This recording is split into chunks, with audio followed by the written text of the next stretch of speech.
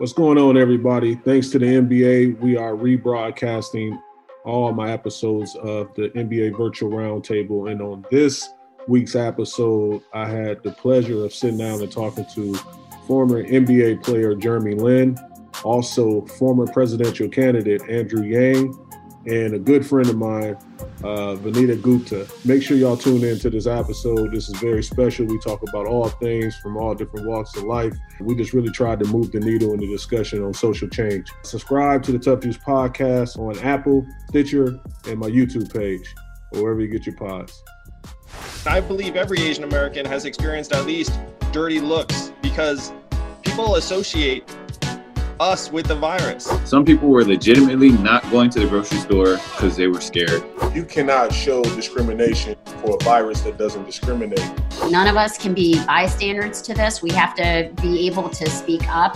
The coronavirus crisis can either tear us apart or help bring us together and make us stronger. Hi, everybody. This is Karan Butler, and I'd like to welcome you to the NBA Together Virtual Roundtable. The NBA family is continuing the discussion of real issues and the impact of this pandemic on communities of color. Now, over the last few months, we've seen a troubling rise in discrimination and acts of violence targeting Asian Americans. Now, today we'll dive deep into this issue on how we got here and, most importantly, what we can do to help. Now, today I'm honored to be joined by Jeremy Lin Sanity, who played 9 seasons in the NBA and is now with the CBA's Beijing Ducks. Vanita Gupta, President and CEO of the Leadership Conference on Civil and Human Rights. And finally, please welcome Andrew Yang, former presidential candidate and founder of Humanity Forward. Andrew, let me start with you. We've all seen the headlines about the rise in anti-Asian racism, discrimination, and acts of violence, but help us understand what's going on and what the Asian American community is going through. Well, thank you, Karan. It's a heartbreaking time for all Americans during this pandemic, but Asian Americans have experienced hundreds, even thousands of assaults, beatings, spitting, stabbing around the country. And I believe every Asian American has experienced at least dirty looks or people shying away from them in public because people associate us with the virus. And it's human nature to look for scapegoats in a time of crisis where if your life has been upended, we've lost tens of millions of jobs, tens of thousands of lives. People are all anxious about the future. But unfortunately, Asian Americans are being unfairly associated with and blamed for this virus. It's been made worse by the fact that some political figures have even associated this virus with Chinese people. And we have to say, look, we're all in this together. This virus knows no race. We should not make things worse by adding racism towards Asian Americans into the mix.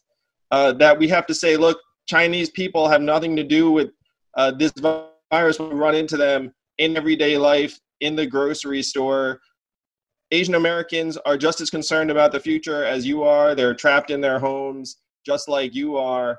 And the goal is to say, look, we're all Americans, we're all human beings, we're all in this together. But unfortunately, Asian Americans, many of the people in our community are afraid to leave their homes right now. And this has to stop. This is what we're going to hopefully shed some light on today and bring people together on.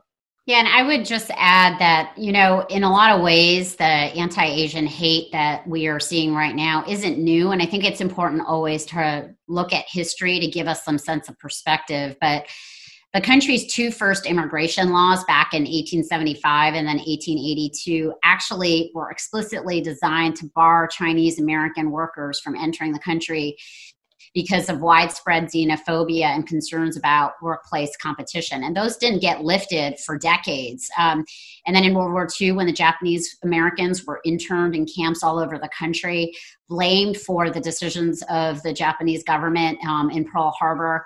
Then after 9/11, after the horrific attacks on 9/11, there were widespread increases not only in assaults, but also murders of South Asians and Muslims and Arab Americans and Sikhs around the country, that resulted in real fear and and injury and harm. So this kind of thing is something that we have been plagued with when there are moments of national crisis.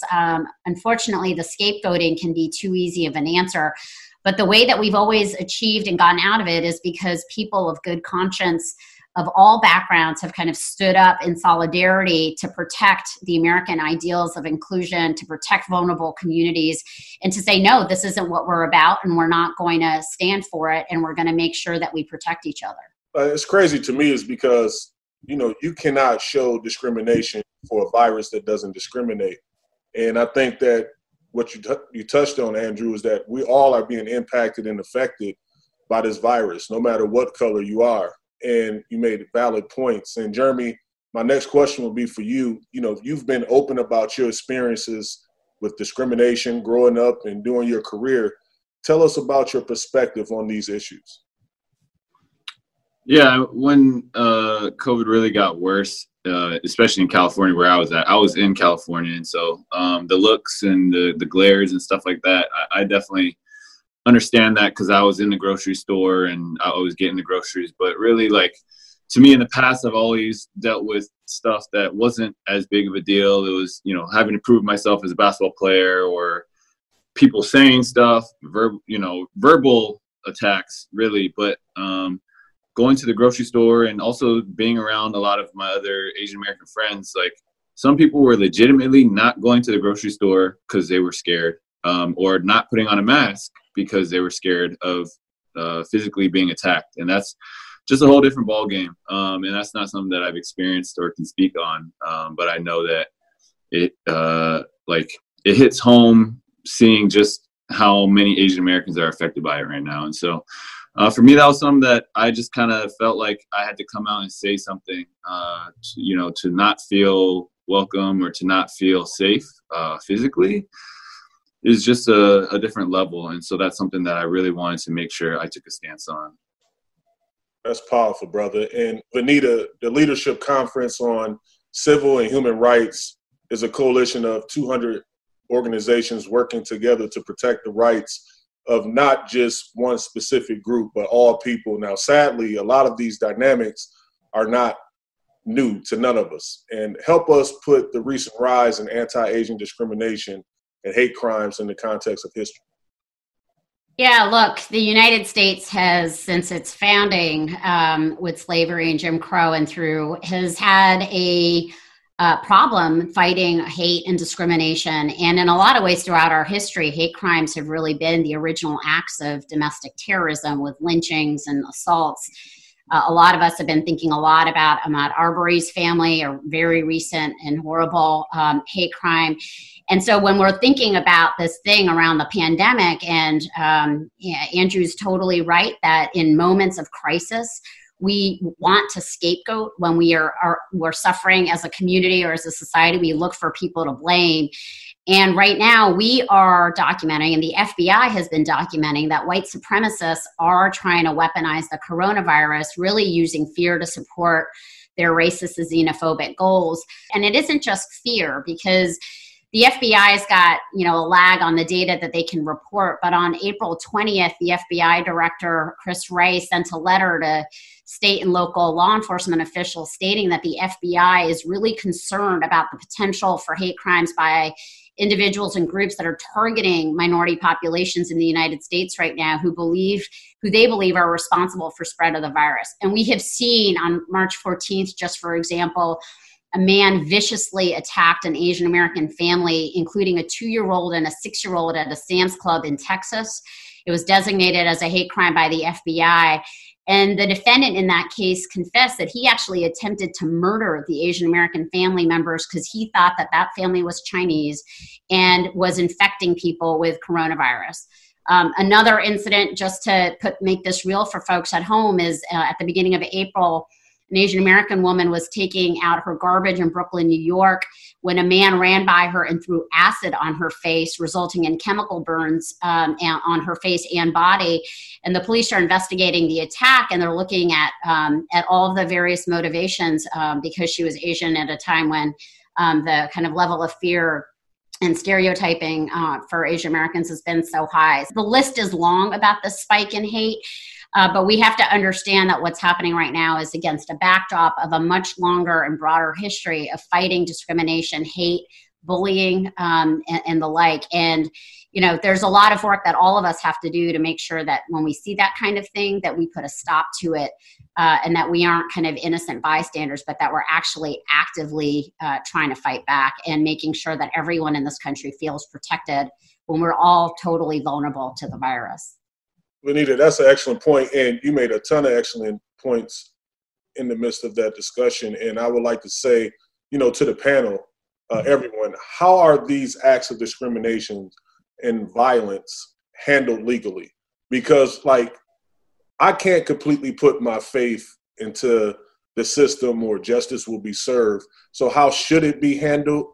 How is it being handled? Like right now, you brought up the brother Aubrey, where he was, you know, gunned down in Atlanta.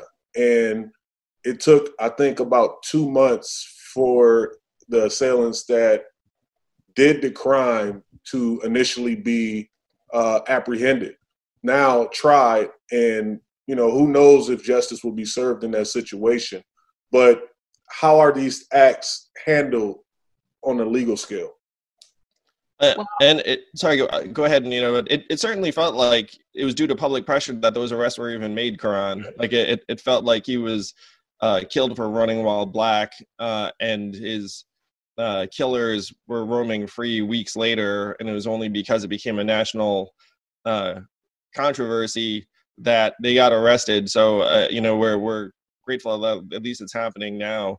But the work that organizations are doing to document Asian American anti-Asian violence is a start. We all know that whatever we can document is just the tip of the iceberg, because things are happening out there in the country every day, and like no one's bothering to report them.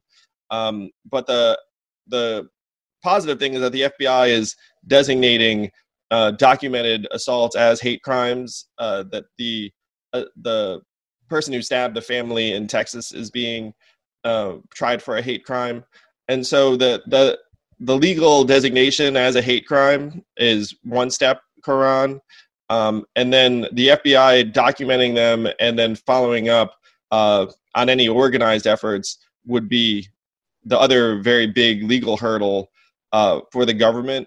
But the truth is, to your point, Karan, like a lot of this stuff is happening in a way that it's not something that police are going to be able to prevent ahead of time. And we can't trust necessarily that it's all going to be in the hands of law enforcement. In the sense that we have to try and come together and bring people together and stop the hate, and not say, hey, if the FBI classifies these things as hate crimes, then we'll be in good shape. Yeah, and I just want to add, I mean, I think just on the Ahmaud Arbery running while black, horrific incident. I mean, it wasn't just the outrage. The outrage started because a video was found. But for that video, I don't think any of us would know that young man's name. There wouldn't be an arrest. There wouldn't have been the level of outrage. It took 74 days between the crime and when the two men were arrested. And, you know, I guess, you know, as you said, justice, it remains to be seen whether justice will actually be done. And so it's really important right now that, as Andrew said, it's not just law enforcement. Law enforcement tends to get involved kind of after really bad things have happened. We need our schools and our, you know, and right now our kids aren't in school. They're doing this remote learning, but we need to be making sure that we're talking to our kids, that schools are putting forth a set of values around justice and inclusion, and making sure that kids feel safe to report bullying. A lot of hate crimes are perpetrated by people who were actually bullies when they were growing up, and who bully people on racial terms when they're growing up. We know a lot of reports of school-age kids when school was still ongoing, Asian American kids who were getting, teased and bullied and much worse in school around kind of the initial weeks of the coronavirus. But there's also nonprofit organizations in every part of the country. Sometimes communities right now, especially immigrant communities that are already feeling under siege by the level of anti-immigrant rhetoric in this country, they're feeling afraid to report anything to law enforcement. And so they may feel more willing and safe to report to local leaders, whether it's church leaders or business leaders or community leaders that may be running organizations, to report things to those organizations. And then, they can be a bridge to law enforcement. But there is a lot of, there's a role for all of us to play, as I said. I think none of us can be bystanders to this. We have to be able to speak up and speak up safely when this stuff happens. We do want people to call 911, or we want people to be able to feel safe to do that when bad things happen. But we know that there's a vast underreporting. Long before COVID, these are some of the most vulnerable communities in the country. And people don't report hate the way that they should. But this is why it's on all of us right now to kind of build the country that we want. We cannot wait any longer. Now is the time to reimagine what safety means. Join the leaders as well as activists, artists, and policymakers on February 19th, 12 noon Eastern Time for the Vision of Justice Virtual Summit. The summit is open to the public and serves as our opportunity to reunite the community dedicated to re-envisioning a new future and safety in America, one that invests in community, not in criminalization and incarceration, to keep people safe. Join the Vision of Justice community and hold our leaders accountable. When? February 19th at 12 p.m. Eastern Time. Register for free at www.visionforjusticeevents.com. What do you say to the fans out there that's going to see this visually and listen to the words to try to get more informed and immediately see racism and feel like this discussion or this topic isn't for them or isn't important right now? And my message would be that if you're tired of hearing about racism, imagine the individuals that's actually being discriminated against and actually going through the racism. What would your message be to the viewers and listeners that see racism and immediately feel like they shouldn't listen to this? I kind of wrote a little bit. I wrote the article in Players Tribune that really talked about how even with COVID, it didn't become real until I was in the actual lockdown, and I had my teammates going through it, but I had left and went back to California. And so while they were in 21-day lockdown and in quarantine and couldn't leave, it was just it didn't mean that much to me. But then when it actually hit me, that's when it really, really opened my eyes. And that's when I was like, oh, I need to do something different. I need to, and that's why I started the Be the Light campaign. And for me, that would be my kind of warning to everybody else is don't wait until it's too late or it's too real to actually get educated about it. And I think, again, everything kind of comes down to taking a little bit of time to try to put yourself in someone else's shoes, even seeing and reading. That's why I think something that's really important is reading firsthand accounts of some of the frontline workers and things like that, because it's easy to kind of disassociate yourself when you're reading it through your screen. And it's easy to kind of just gloss over it where it's it's constantly popping up as a headline. And you're just oh, well, I'll forget about it. Or it's kind of getting annoying. I don't want to keep reading about it. But to actually spend it, all it would take is 10 seconds to really at least try to put yourself in the position of somebody who is dealing with racism or somebody who is legitimately contemplating whether to go to the grocery store to get food for themselves or to not because they're afraid of being attacked.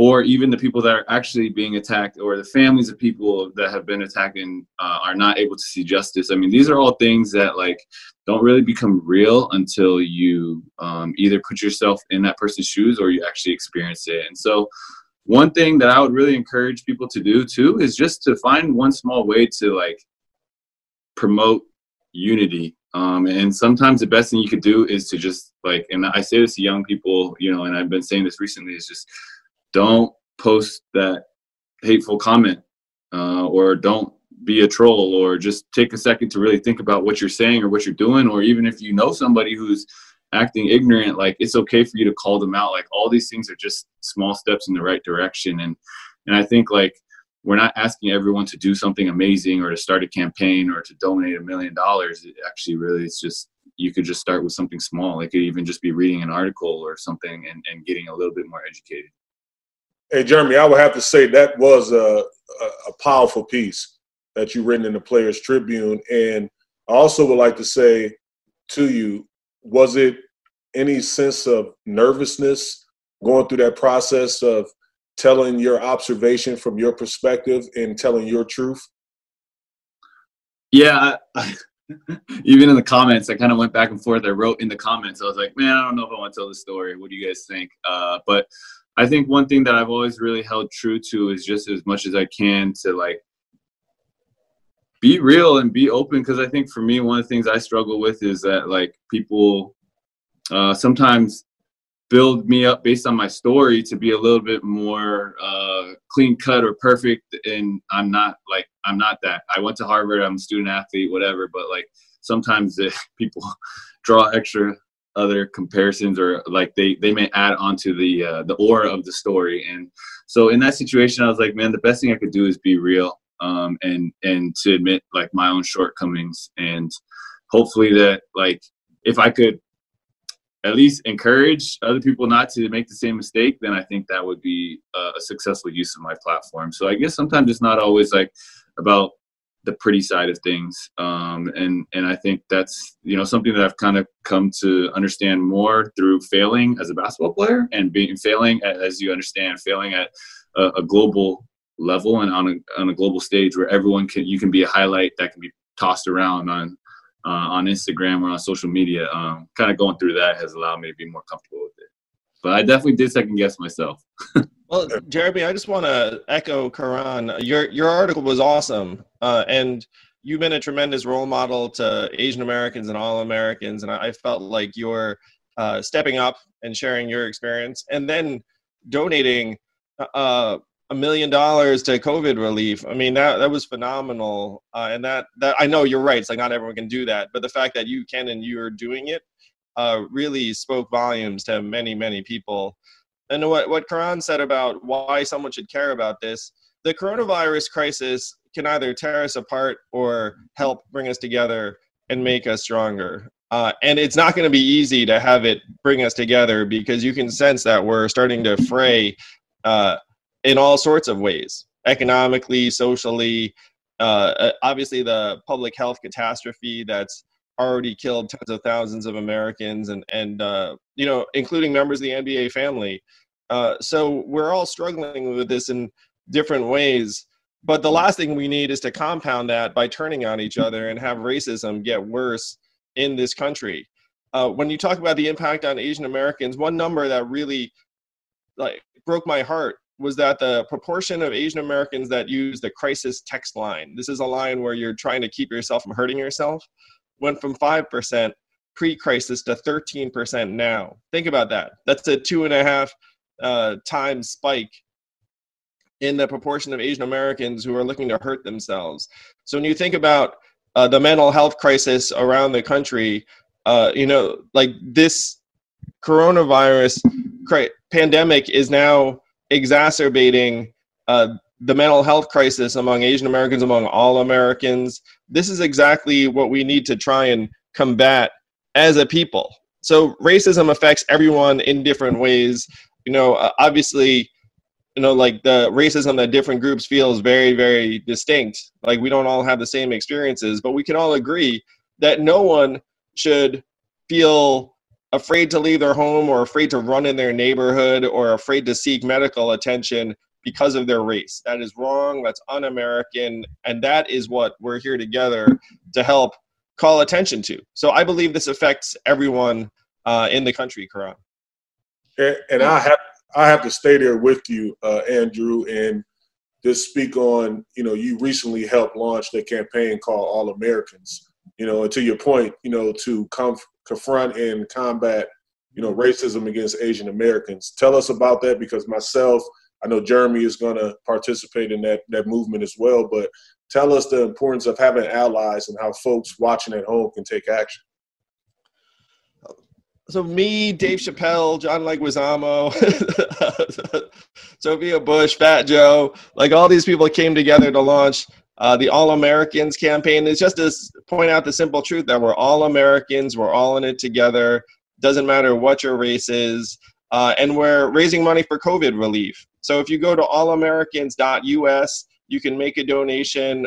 get educated, buy some awesome designer gear, because we had to try and make it cool and fun and hip. And every cent goes to helping people who are in need right now. And then we're going to be doing PSAs with Jeremy, with the NBA, with more leaders and cultural figures to help point out again that we're all in this together. We're all Americans. Doesn't matter what color our skin is, what our background is. We need to use this crisis as a time of unity and togetherness and oneness, and not let it tear us apart. But I'm going to name and take us into two other areas that I think are really important to show national unity on this year. This is 2020, and we know that this is a big year for our democracy. There is a national census going on right now in this country right now. And the census, people are like, what is she talking about? But the census is actually this once in a decade effort to count every single person that is in this country. And the reason why we should care and why every single one of us should take the 5 minutes it takes to fill out your census form, go to 2020census.gov to fill it out, is because that is how over $1.3 trillion of federal dollars get allocated for healthcare, for schools, for roads, for political representation at the U.S. House of Representatives, for political representation at the state houses, is based on the census. And we need to make sure that no community is left behind, because that'll impact access to healthcare, access to education. So we need everyone to be counted. And so that is one way to show up. It's a national project. It is one that we should all be participating in. It's a sign of unity and love for our country. And then the second is, of course, the election. And no matter kind of who you want to vote for, making sure that you are registered to vote and showing up for your primaries and in November in the general election and voting for your values is going to be so incredibly important. I cannot remember an election that holds as much at stake for the future of our country as the November election. And so we've got to make sure that all of us are participating. It is what makes us uniquely American. And there's a lot of stresses. COVID is placing a lot of challenges right now, both on the census and on elections. Leadership Conference is working to get states to make sure there's vote by mail, that there's early online voting, or early online registration. But these are some of the other ways that we can also fight hate. We've got to vote for our values, and we have to be counted, because the fate of our country and the unity in which it can rest really counts on it. Vanita, you made valid points, and Andrew and Jeremy, I asked you guys this as well. What do you say to the listener and the viewer that say, you know what, I'm not voting this year, nothing's going to change. The current office is going to stay the same, and the same things are going to continue to happen. My vote don't really matter. What would you say to the listeners and viewers? What I would say, Karan, is that if you like the way things are going right now, then feel free to not vote. But if you think that we need some real help and changes to our communities, that we need to have a government that's actually working for us, there is no way to make that happen without getting out there and voting. And like Vanita said, I mean, you can vote in many, many states just by mail. Like, this is not like something where there's a risk involved. But if you don't vote, then you lose the ability to actually say, it's like, oh, things should be different. Because like, if you can't get out there and express your opinion in this democracy, then things won't change. If you think what happened to Ahmaud Arbery, if you think what's happening around the country has real consequences for real American families every single day, there is no way out of this mess but to vote. So please do register. You can't just show up day of in a lot of places. And in a lot of places, unfortunately, they made it a little bit hard for you. So you got to figure it out a little bit in advance. But we're giving you plenty of notice right now. It's May. You don't have to vote for 6 months. Just figure out where your voting place is, make sure you're registered, and get out and vote this fall. How about yourself, Jeremy? Yeah, I would definitely echo that sentiment that Andrew just talked about. I mean, for me, it's a lot of it is just like, number one, it's the right thing to do. Again, you can't guarantee that you're going to get any type of result, or you're going to see exactly what you want to see right when you want to see it. But it's the right thing to do, and that's what you should be doing. That's what everyone should be doing. And I think that's really important. And on top of that, yeah, I just think it's something that, like, just to take a small step and to educate yourself, this could be so important. Something for me is, like, when I think about how I want to make change as an athlete, I could sit here and I could try to coach everybody one by one, and I could try to make somebody better. But if I could actually do something that would impact a generation of players, like, wouldn't I not want to, like, why would I not want to do that? And so policy, things like that, being able to vote, these are things that are affecting, like, tens, hundreds of millions of people. And these are ways that, like, if you're upset, kind of what Andrew was saying, if you're upset about what you see in the micro, and you're upset about certain situations that you see in where you live and in your specific neighborhood and things like that, like, you can try to battle it one case at a time, one person at a time, one situation at a time, or you can be a part of something that gets everybody to have their voices be heard. And this is a question for the panel, and I hope that you all can chime in on. May is Mental Health Awareness Month, and Andrew, you touched on quite a bit of the spike in, mental health issues and depression and all those things in the Asian community.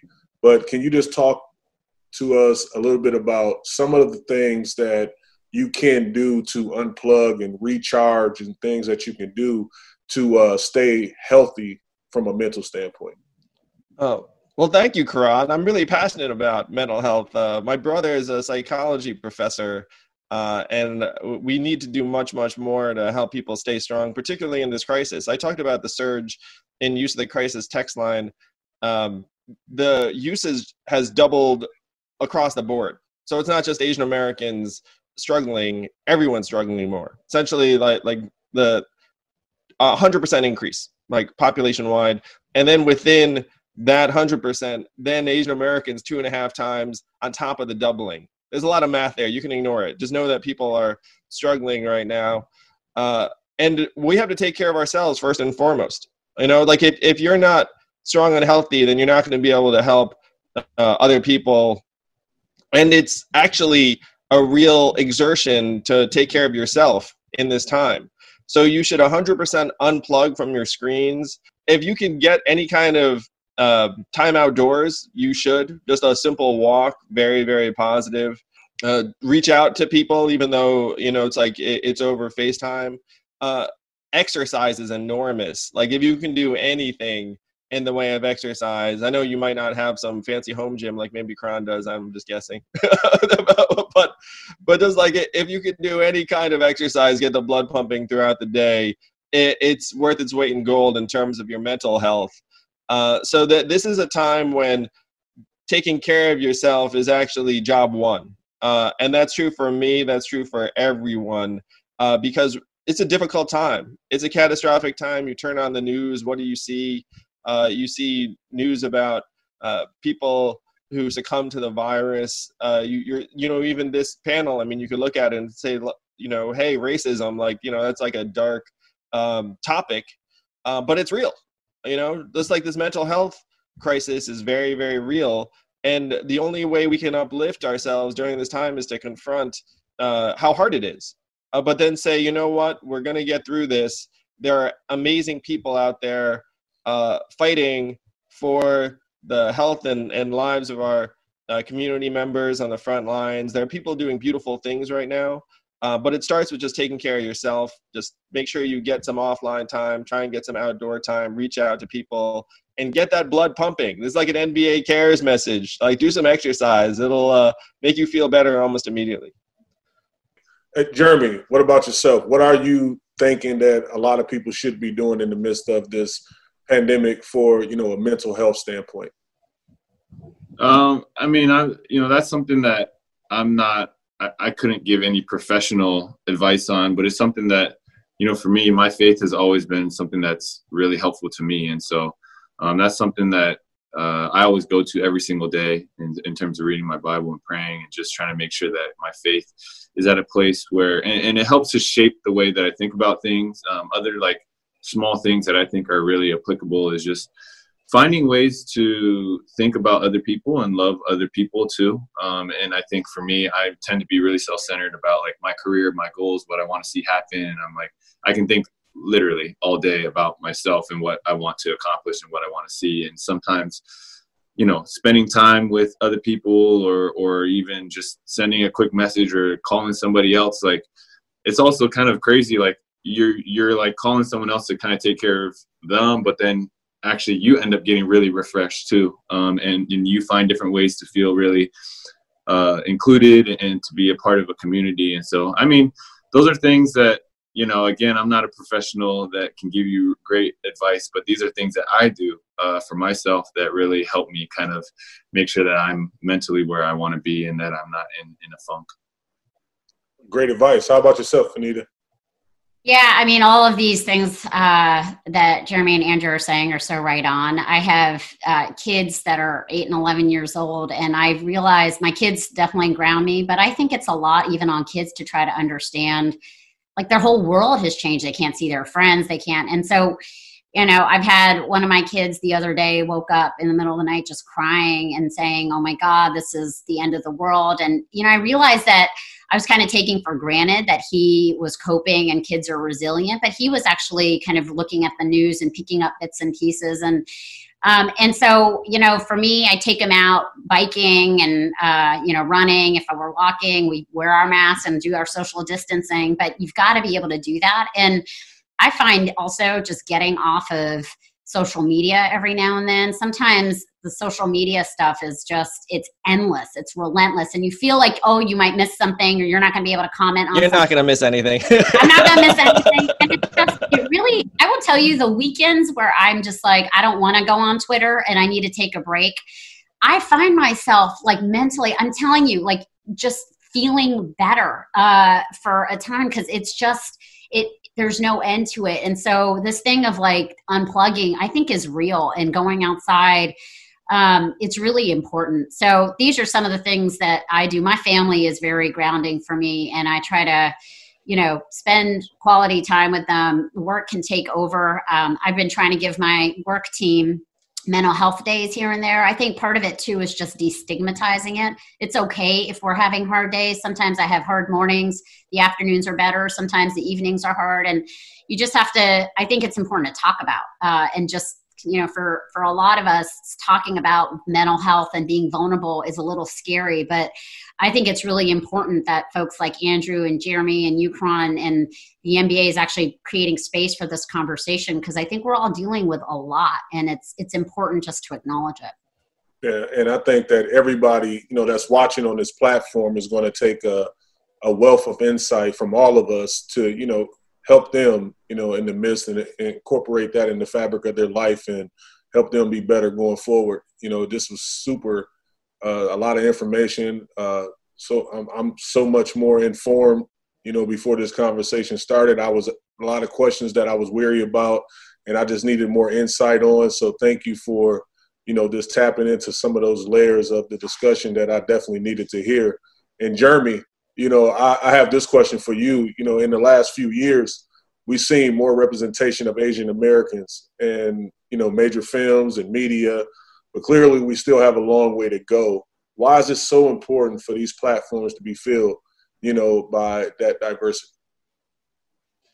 Because I think in many ways, perception is reality, and also just it's inspiring to see, like, you know, and it's good timing in the sense that, like, Michael Jordan to me was such an impact. And for me, actually growing up, I related and was inspired a lot by minorities, but I loved basketball. And so it wasn't just Asians. And at that time, you know, I didn't have that many Asians, but Jordan was somebody that really inspired me. But then, like, and that was awesome. But when Yao came along, like, I remember buying nosebleed tickets, and my parents let me in, and money was tight at the time, but I bought nosebleed tickets, and I was like, just to see like in the flesh, like, hey, somebody of Asian descent is on the NBA floor, and that can happen. Like, that gave me so much inspiration. And so I think it's extremely important that we continue to see representation. And I'm not, and that's one thing I want to be clear about. I'm not really just only about Asian American representation, although obviously it means so much to me. It's really just about minority representation and just representation of a lot of people who are fighting for justice. And so I think it's really, really important. And that's something that, like, for me, I didn't fully understand until I went through Insanity, and then I had to deal with all these, like, not only were these Asian jokes super lame, but there was also, like, all this, like, direct racism and then, like, this, like, subtle racism. And I was just like, man, this whole situation is, like, that's when it became really, it hit me in a different way, where I was just like, okay, I was used to people calling me chink and stuff like that. But then when I saw, like, a lot of stuff about model minorities, different things like that, and I started to really observe the world, I was just like, man, we need representation from so many different types of groups in so many different industries. And the more that we can continue to do that, the more informed and educated and diverse everyone else will be. And I think that's really what we're, a big part of this roundtable is about. Is it's not like that we're expecting everyone to be professionals and understanding every type of culture. It's just that you're open-minded enough to be able to accept somebody who's different from you, and to understand that because someone's different from you doesn't mean that you're better than them, and that people do deserve the same level of love and care. And I think that's, again, sorry to go so long, but that comes back to representation. It's important that you have that evaluation, bro. Don't think that you need to trim your thoughts to tell your truth. You know what I mean? Like, this is what this platform is all about. Andrew, I got to ask you this question again, just for safekeeping. We've all seen the headlines about the rise in anti-Asian racism, discrimination, and acts of violence. Help us understand what's going on with Asian American community, and what we can actually do to help, and how can we get through this. Thanks, Karan. If you want to help or educate yourself about racism against the Asian American community in particular, go to allamericans.us. We have a set of resources there, and we have some designer gear from different designers who contributed designs just to help with COVID relief. I grew up in upstate New York. Jeremy grew up in California.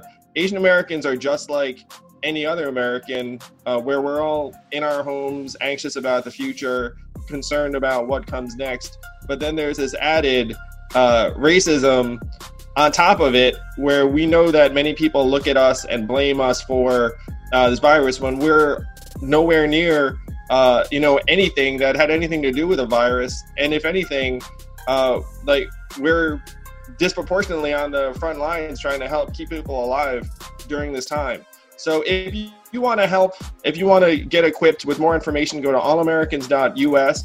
And if you want to follow Jeremy's lead and donate to COVID relief to try and get us through this time, you can do that also at allamericans.us. This is a really challenging time for the entire country. We have to come together and say we're all one people, we're all Americans, we're all in this together, and we're going to get through this together. That's powerful. I truly want to thank all of you for getting up and so early from all parts of the world. I know, Jeremy, you're in Beijing. Vanita, you're in DC. Myself in Los Angeles. Andrew, where are you located? I'm in upstate New York right now with a family. And Vanita, I've got 2 young kids too who are 4 and 7. So hats off to you. Happy Mother's Day. And no, it's like, if you're a parent during this time, you have at least 2 jobs. So, so I relate. It's true. Yes, absolutely. I appreciate you guys for your time. I'm so more informed before I started this discussion here today. So thank you again. And all of you, stay safe and be well. Thank you. Thank you, Karan. Thank you, Vanita. Thank you, Jeremy. And thank you to the NBA for hosting this. You guys are awesome. Yeah. I'm a huge fan. And I'm a fan in part because you do tremendous work on and off the court. So thank you, Karan. Hopefully we'll see each other in person soon. You too, Jeremy. Kick ass out there. Sounds good. Appreciate it. Good to see you guys. Thanks again. Congrats, champ. Yeah, congrats.